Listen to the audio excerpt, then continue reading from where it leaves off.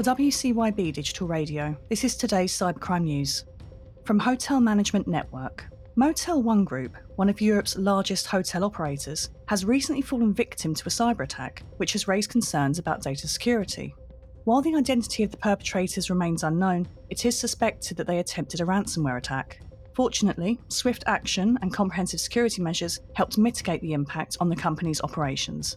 The hacker targeted Motel One Group's internal systems, potentially putting sensitive information at risk. Initial investigations revealed that the hackers gained access to customer data, including the details of 150 credit cards.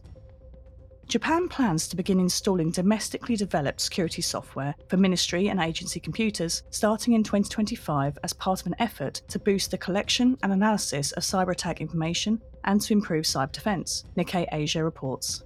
The new software will be compatible with the Microsoft security software that is on most government PCs, increasing defense capabilities by layering countermeasures. The National Institute of Information and Communications Technology, part of the Ministry of Internal Affairs and Communications, will develop the system based on software from Japanese companies by the end of March. Dual ransomware attacks, where a gang will attack a company twice in a few hours, have been flagged by the FBI as a growing cybercrime trend, according to TechMonitor. The US security agency has warned that such attacks often utilise two different strains of the same ransomware to inflict maximum damage, and can result in a combination of data encryption, exfiltration, and financial losses from ransomware payments for victims. Ransomware strains being used in this way are Avos Locker, Diamond, Hive, Karakurt, Lockbit, Quantum, and Royal. From Engadget.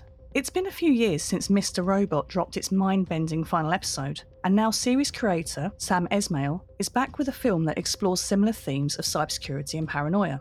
Leave the World Behind is a dual-release Netflix film that hits theatres on November the 22nd and the streaming service on December the 8th. As for the plot, a family's vacation is upended when two strangers arrive at night, seeking refuge from a cyber attack that grows more terrifying by the minute. Germany is failing to protect critical infrastructure from cyber attacks, the head of one of the country's biggest power companies has said, urging authorities across Europe to do more to safeguard crucial assets, the Financial Times reports.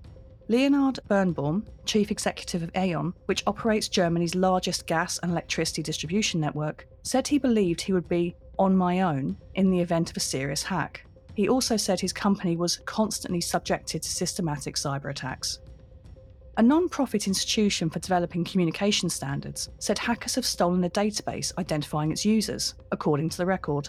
The European Telecommunications Standard Institute announced the incident, but it is not yet clear whether the attack was financially motivated or if the hackers had intended to acquire the list of users for espionage purposes.